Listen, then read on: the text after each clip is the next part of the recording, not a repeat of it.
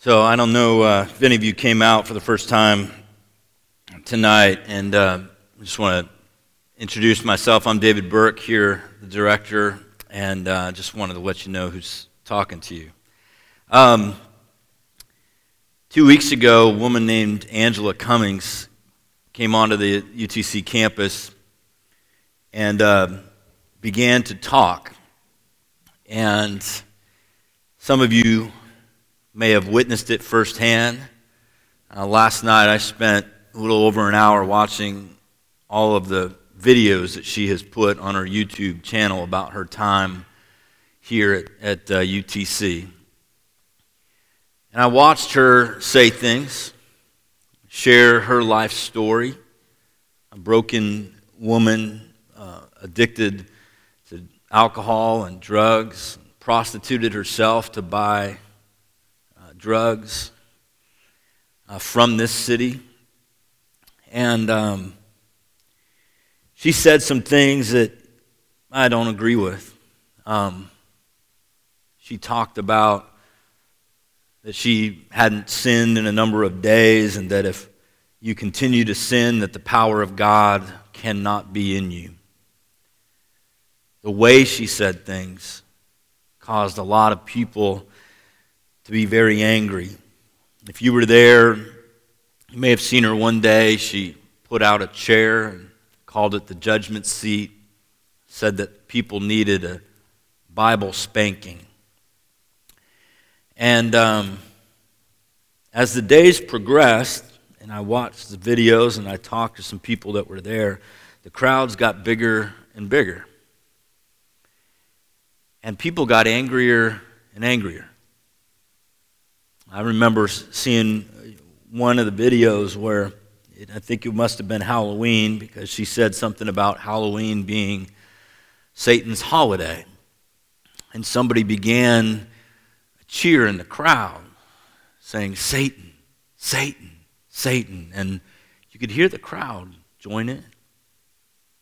I saw people with their Bibles open, but yelling and arguing with her about what she was saying, and interpretation of words and verses and chapters and all of that.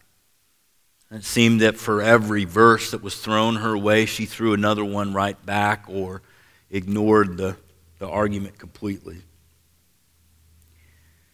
You know, we get angry when someone misrepresents what we believe. And so, on the one hand, I can understand those people that I saw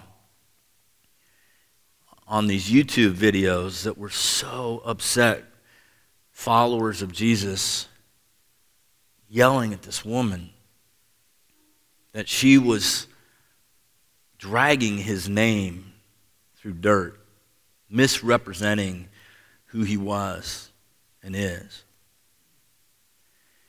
You may not know that according to UTC administrators, she has signed up to come back to campus on Thursday and Friday.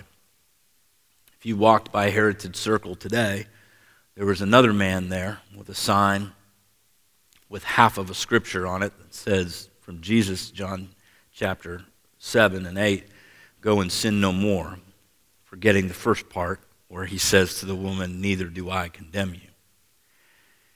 It seems that word has gotten out among a group of people that this campus needs the gospel, their version of it. And what's interesting to me is, as I've been on this campus for 15 years, and many of you know that a good chunk of our staff comes from Seattle, Washington, which is a very unchurched part of the country, that we find it interesting that God has called all of us to the quote-unquote Bible Belt. And when I tell some of my friends that still live there, what it's like to do ministry here, is as I often remark to them, it's interesting for me, because it seems that most students would identify themselves as being a Christian, a follower of Jesus. In fact, you may, if you were out on Heritage Circle one day and there was a gentleman that asked, trying to prove a point that she was not reaching people, how many people would call yourselves Christian? And I saw as the camera panned that so many hands went up. Ask Thomas or Kirsten or Jason or me that if you did that at the University of Washington in Seattle, you would see very few hands go up, even if someone identified themselves as a Christian. It's a much different environment. Now, I'm not saying one is good and one is bad, but I have found that I often say to people that I feel like we're in an environment where people say, yes, I'm a Christian. And one of the things that we hope for here at the house, our mission statement is to bring people to a deeper knowledge and love of Jesus. Basically, if I can put it in my own words, we're trying to show people that Jesus is real and that he matters. And he's not just a one-day-a-week activity. He is supposed to transform our lives. So, this semester, we've been looking at these typical Sunday school stories. And Zach, if we can put up the picture of my artwork of, even if you've never been around church, it's not a great whale, I admit. But even those outside the church know this story. Jonah and the whale. And the reason why I had chosen this passage even before Miss Cummings came on this campus, because it's one of those stories that is, honestly, it's parts of it that are difficult to believe. I've shared my story of coming to faith, and many of you know that I was an atheist for the first 16 years of my life. I don't know what I was when I was a baby in 1 and 2, but the point is that I was raised in a home that absolutely did not believe in God. And stories like this made no sense to me. Because the story, the part that often gets told is that a man gets swallowed by a fish. Some sort of big fish, a whale. It's got to be a whale, right? It's the biggest fish. Lives in there for 3 days. Then gets vomited up on land? Are you kidding me? But what's sad about stories like Jonah and some of the other ones that we've looked at, Jason, our associate director, 2 weeks ago, he's not here tonight. He's celebrating the fact that he just brought home his 3rd child, Audrey Grace, from the hospital today. But you remember when Jason talked about Noah and the ark, that how many people get bent out of shape about the size of the ark? Could you fit all the animals? One commentary I read is that the point of these stories isn't to do arithmetic. The point of these stories is to gaze in wonder and awe at the story of God. You see, Jonah, the book of Jonah is not about the fish. It's not about him getting vomited on the beach. It's about God. 39 times in 44 verses, God's name is mentioned. That's some arithmetic that you can rest on. The story's about God.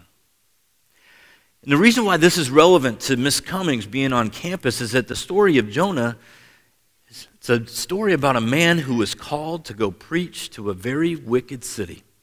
And I'm sure that Miss Cummings thinks, after her experience on this campus, that this is a very wicked place. I would beg to differ with her after being here for 15 years. But I will admit that there are some things that we hear about on this staff that would make you weep.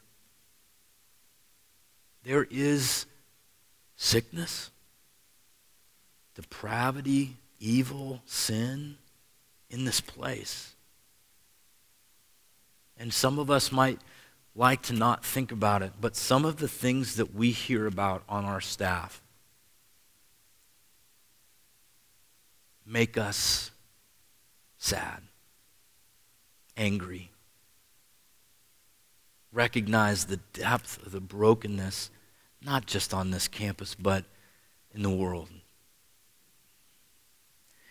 So the book of Jonah is written about 800 years before Jesus walked on the earth. And Jonah was an Israelite. He was of the family of God, the people of God. He was a Jew. And he was told by God to go and preach to the city called Nineveh.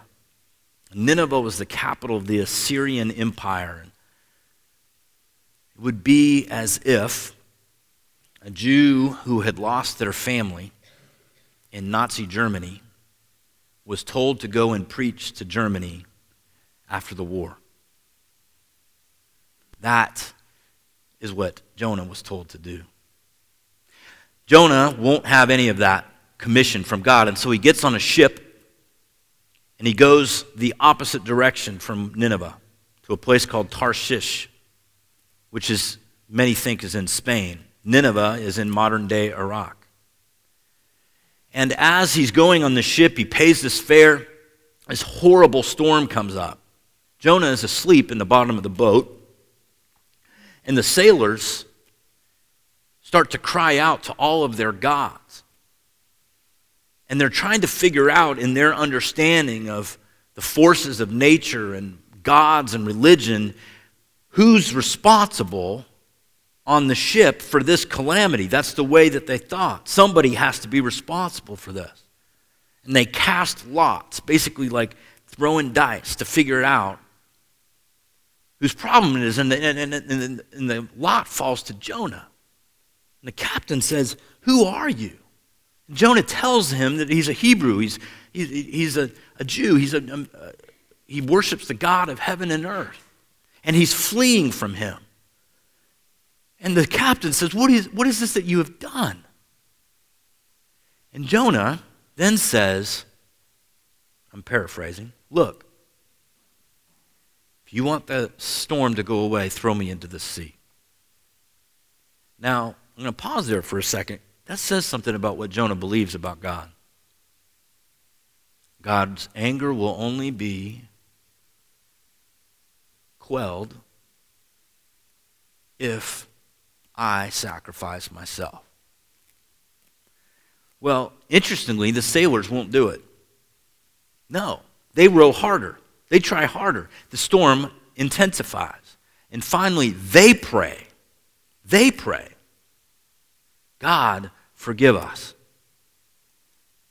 For as we throw this man into the sea, do not hold us responsible for his innocent blood." They hurl him into the sea, and the storm stops. And if you read the book of Jonah, it then says that the sailors worship. They worship God. A fish comes, big fish, swallows Jonah, and it says that he stays in there for 3 days and 3 nights. Chapter 2 is all a prayer of Jonah. And tonight I just wanted to read a section of it because I want you to think for a moment what it would have been like. You ran away from God. You decide that you're not going to do what he said, and then the storm, being thrown into the sea, swallowed by a fish, and you begin to pray. Zach, can we put up the section from chapter 2? And he says, "When my life was ebbing away, I remembered you, Lord, and my prayer rose to you, to your holy temple. Those who cling to worthless idols turn away from God's love for them, but I, with shouts of grateful praise, will sacrifice to you. What I have vowed I will make good, and I will say salvation comes from the Lord." This prayer, if you go and read it in Jonah 2, the whole thing is a prayer. When I did not know God and I first opened a Bible, it was prayers like this that got my attention. A man who was so suffering in a place of depth, of sadness and grief. Because at 16 years old, I was asking the question about whether or not life was worth living. And when a Gideon the guys that also come on campus and sometimes get mocked, handed me a Bible outside my 7th grade middle school. And I began to read that 4 years later as a junior in high school.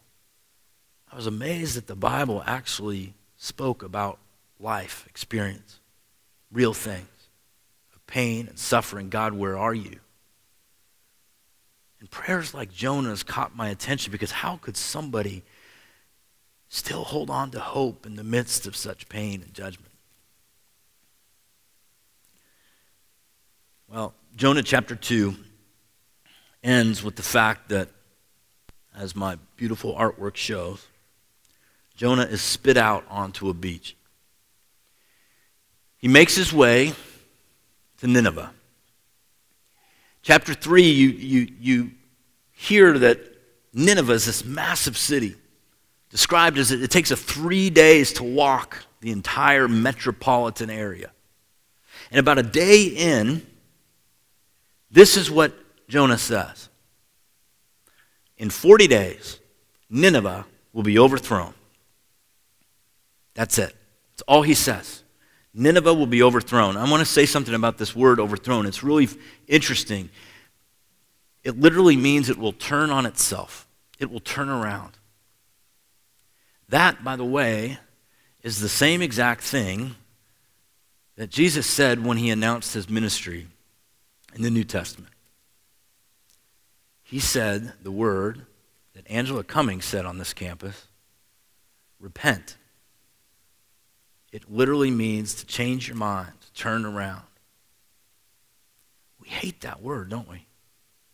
I saw when Angela Cummings used it that people were absolutely irate. Because what does it mean? To say to somebody to repent means that the way that you're going is not good. None of us like to be told that, right? Part of it is that none of us believe that somebody else has the authority to say that to us. That, I think, was the essence of why so many people were angry at Miss Cummings. Who gave you the authority to say these things? Who gave you the authority to tell me that the path that I'm walking on is leading to death? This is what's fascinating. And when you read the book of Jonah, though, he says these 5 words. And it says that the whole city began to change.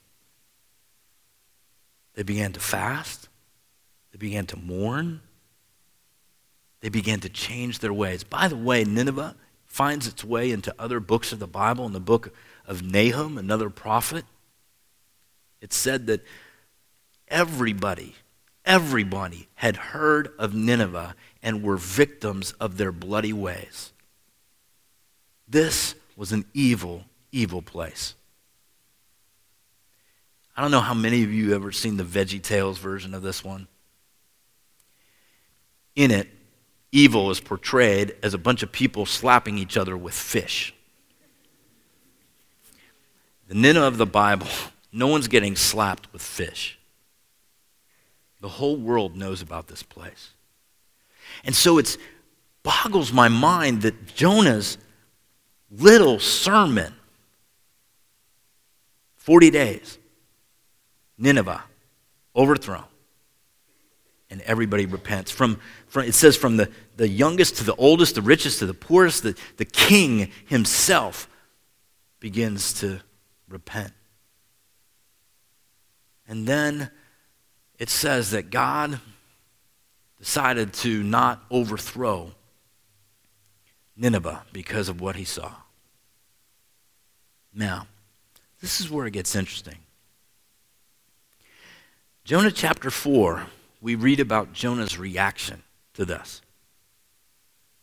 It's unlike what we would expect. You see, Nineveh, as I mentioned earlier, was the enemy. It was the place that Jonah probably felt like there's no point to doing this. No point to preaching this message. And it made me think how many of us might look at this campus and think that there are groups of people that would never, ever listen, never, ever change their ways. You know, I confess to you that because I remember very well what it was like to be preached to as an atheist and how much I hated it, that I am not an evangelist. I'm not. Any of you that come from a church tradition that kind of talks about leading someone else to Christ, sitting with someone and leading them through a prayer, I have never, ever, ever done that in my life. Not something I'm particularly proud of. Some of it, I think, has to do with the fact that I remember what it was like to be that, and I probably err on the side of hoping that people will come to something like this sometime and listen. But you know what I really believe? That it's you all that would have those conversations with people. I don't pretend for a moment that a sermon of mine will necessarily bring someone to faith in Jesus. I really don't. Maybe I should trust that a little bit more. But I've heard a lot of sermons in my life, and I'm sure you have too. And it wasn't that for me. It was someone, a young life leader, sitting down with me, one-on-one for weeks on end. And it was the Word of God under my covers at night that brought me to a saving knowledge of who He is. But I digress. Jonah chapter 4, if we can put that up on the screen. Remember, God decides to spare Nineveh and all the people. And Jonah thinks that that's wrong. It says, this seemed very wrong, and he became angry. He prayed to the Lord, and he goes, isn't this what I said, Lord, when I was still at home? This is what I tried to forestall by fleeing to Tarshish. I knew that you are a gracious and compassionate God, slow to anger and abounding in love, a God who relents from sending calamity. Now, Lord, take away my life, for it is better for me to die than to live. Does this make any sense to any of you? Listen to what he's saying. He's angry that God is gracious and compassionate. I began to wonder about this. What would make someone be upset about God's grace? How many of us, when we think about that group of people maybe on our campus, that we think would never, ever change, would never, ever respond to the message and the truth of the gospel? How would we react if all of a sudden they did and they began to change? Would we welcome them here? Would we rejoice that God is gracious like that? You see, this attitude is all over the scriptures. If you remember, a few weeks ago, we looked at the parable of the prodigal son.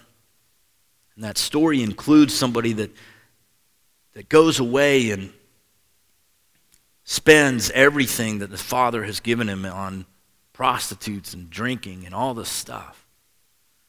And he comes back and the father throws him a party and rejoices. But there's the elder brother that thinks that that's wrong. And I wonder how many of us get angry at the idea that God would be so gracious and compassionate.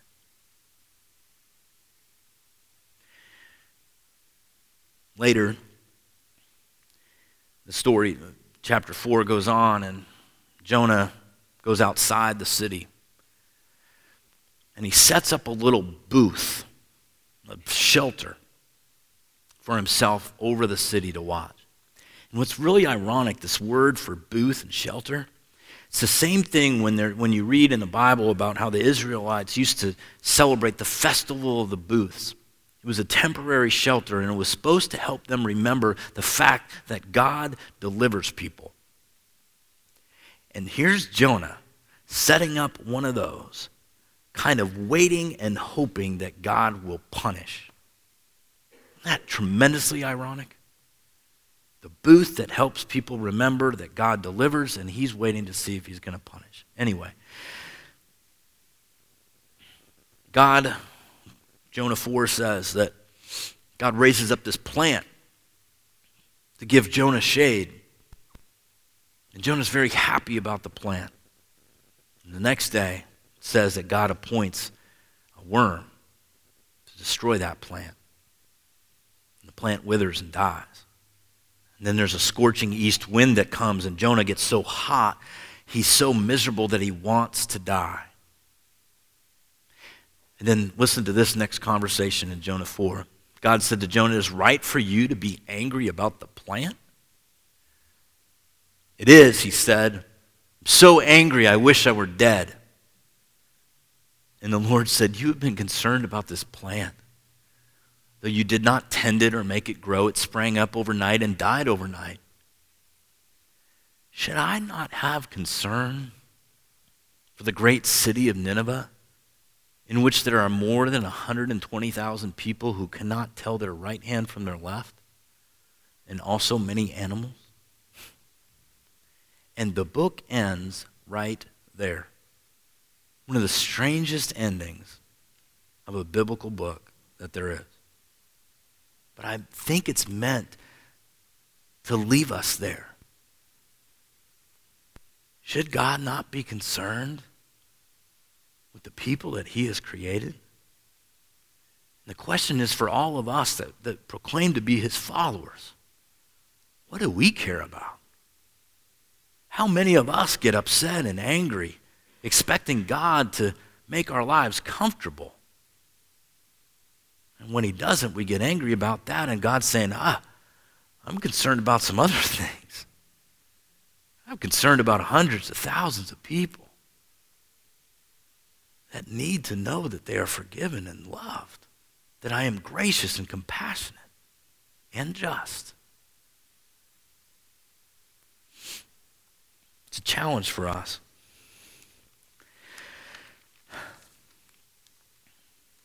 Two weeks ago, when Jason talked about Noah and the ark, he said something that judgment and hope are always intertwined in the Bible, in God's heart. We cannot escape the fact that God is just, and that when we recognize the truth of God, there are some things in our life that can and should change. I don't believe that the way that Angela Cummings presented it is the way that I would. And I honestly pray that she would find another campus to proclaim that message in the next few days. But as I studied the scripture and I thought about her being here, that it made me realize that there are people all around us that are longing to be set free. They might not say that they need that, just in the same way that we think that we don't need it. But the message that again and again comes through the book of Jonah and several other books is that God is gracious, compassionate, abounding in love, forgiving sin. And we are the ones that get to proclaim that beautiful message through our own brokenness. I think in some ways that's where Miss Cummings went wrong.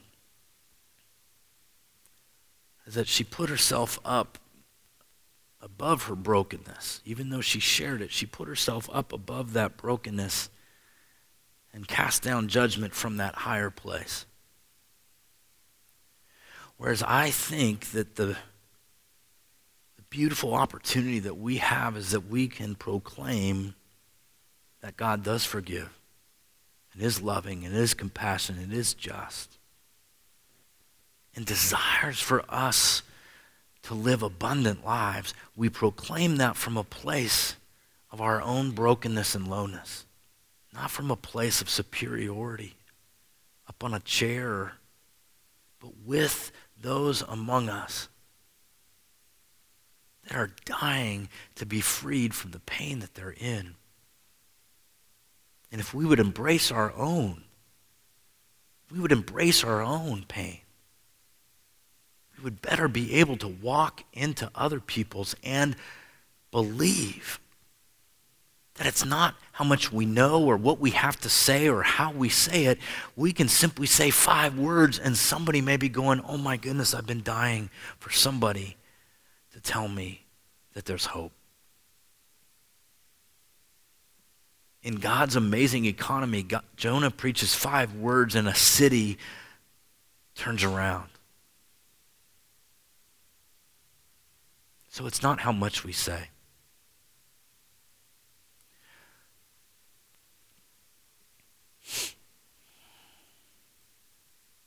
God cares about the cities, the nations, the world, and the people in them.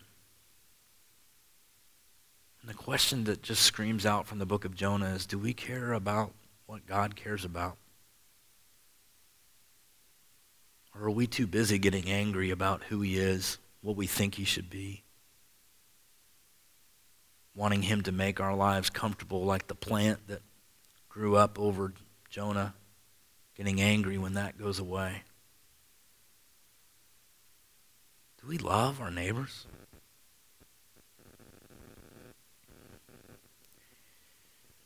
Jesus compared his ministry to one biblical character, and that was Jonah. He said, as Jonah was 3 days in the depths of the sea, so the Son of Man, so Jesus, would be 3 days in the depths of the earth.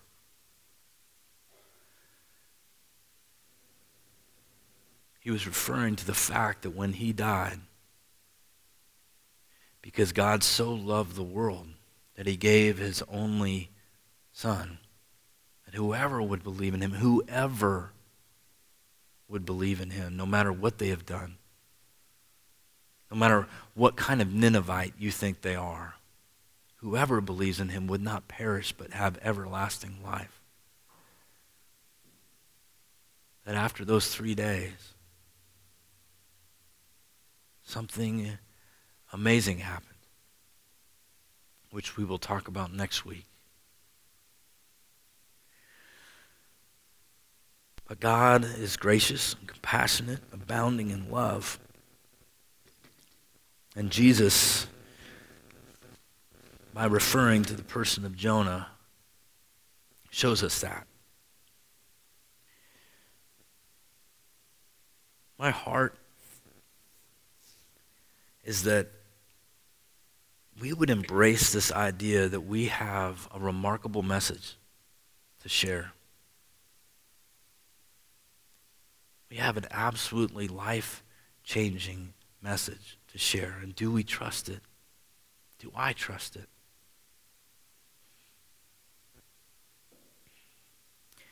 I just want to share with you because I want to speak from a place of common that I haven't figured this out. Today, our staff went onto the campus and handed out flyers for tonight. And I walked into the Ark, which is a place that I like to go play basketball, and I've known some of the guys that are there. And I stood there with our intern Thomas for about 10 minutes just watching the game, mustering up the courage to go hand a couple of flyers to a couple of guys that I've played basketball with for several years. Why? Do I fear that they'll go, oh yeah, whatever? I know. It's not easy. Eventually I did. They're not here tonight. So I understand how hard it is. I understand what it's like to think that you're going to be rejected. But Jonah encourages me, it doesn't take much. One of my professors used to say that God's only evangelism program for the whole world is a transformed life. It isn't necessarily a message, sermon, Bible study. Those things work. But your transformed life and mine, people notice. So, if Miss Cummings comes this week, think about how you will react to that. Is it fruitful to yell and argue? I guarantee you if I were there, I would want to have talked to her in a loud voice and start to show my biblical knowledge over against hers. But you know what? It wouldn't have done anything.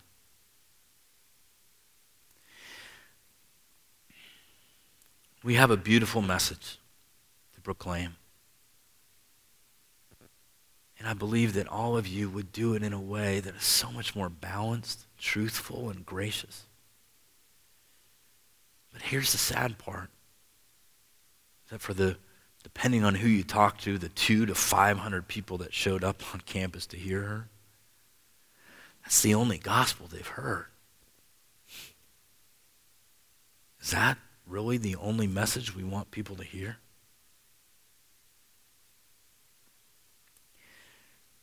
Tonight, I know that I probably went long, I don't know, but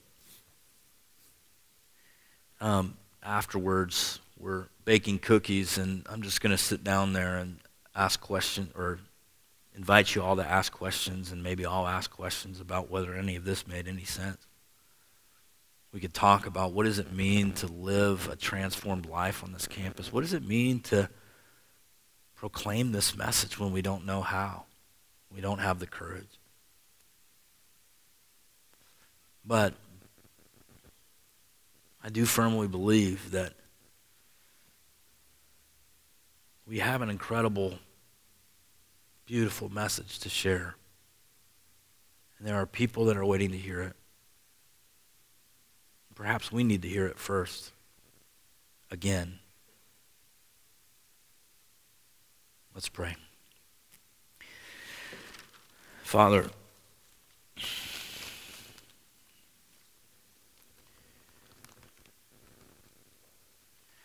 I know I can be like Jonah, wanting to cling to my relationship with you, not trusting that you want me to proclaim it to anyone for fear of rejection or embarrassment. So would you give me courage to obey if and when you do call? Would you give all of us that courage? Recognizing it is not how much we know or even the words that we would say, but trusting that, as Jesus told his disciples, it will not be us speaking in that moment. Would we trust that even in the midst of our brokenness, in our own struggle with sin, that you have saved us and you have redeemed us and you have given us hope? And as Jonah prayed from the belly of the fish, those who cling to worthless idols are forsaking your abundant love. Show us the idols in our own lives so that we might share with others the emptiness. And may we cling to your steadfast love. We pray this in Jesus' name. Amen.